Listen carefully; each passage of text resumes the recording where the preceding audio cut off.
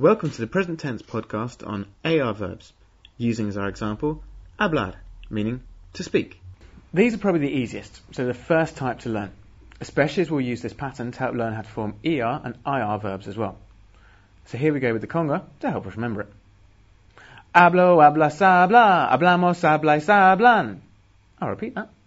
Hablo, hablas, habla, hablamos, habláis, hablan. So, what do all of those mean?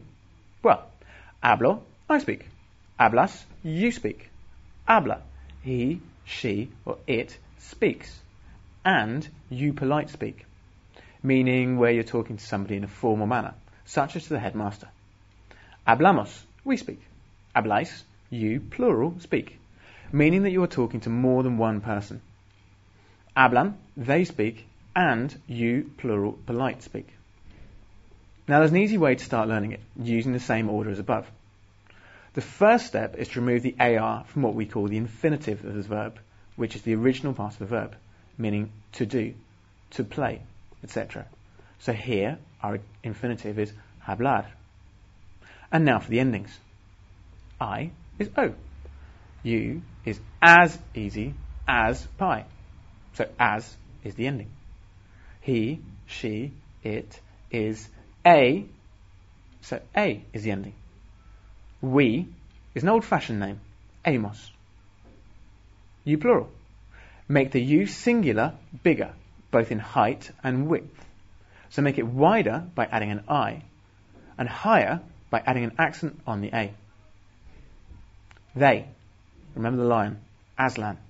So an is the ending. Now here are a few more regular AR verbs which follow exactly the same pattern. Esperar, to wait or hope. Intentar, to try. Enseñar, to teach. Estudiar, to study. Escuchar, to listen. Gastar, to spend, both in terms of time or money. Cantar, to sing. Pagar, to pay. Terminar, to finish. Bajar, to lower or go down. Levantarse, to stand up. Now this is a tricky one, which you'll learn more about later on. But for now, the crucial thing is to know the I form, which is me levanto. Well done. That's AR verbs. Now practice forming these, and then move on to ER verbs.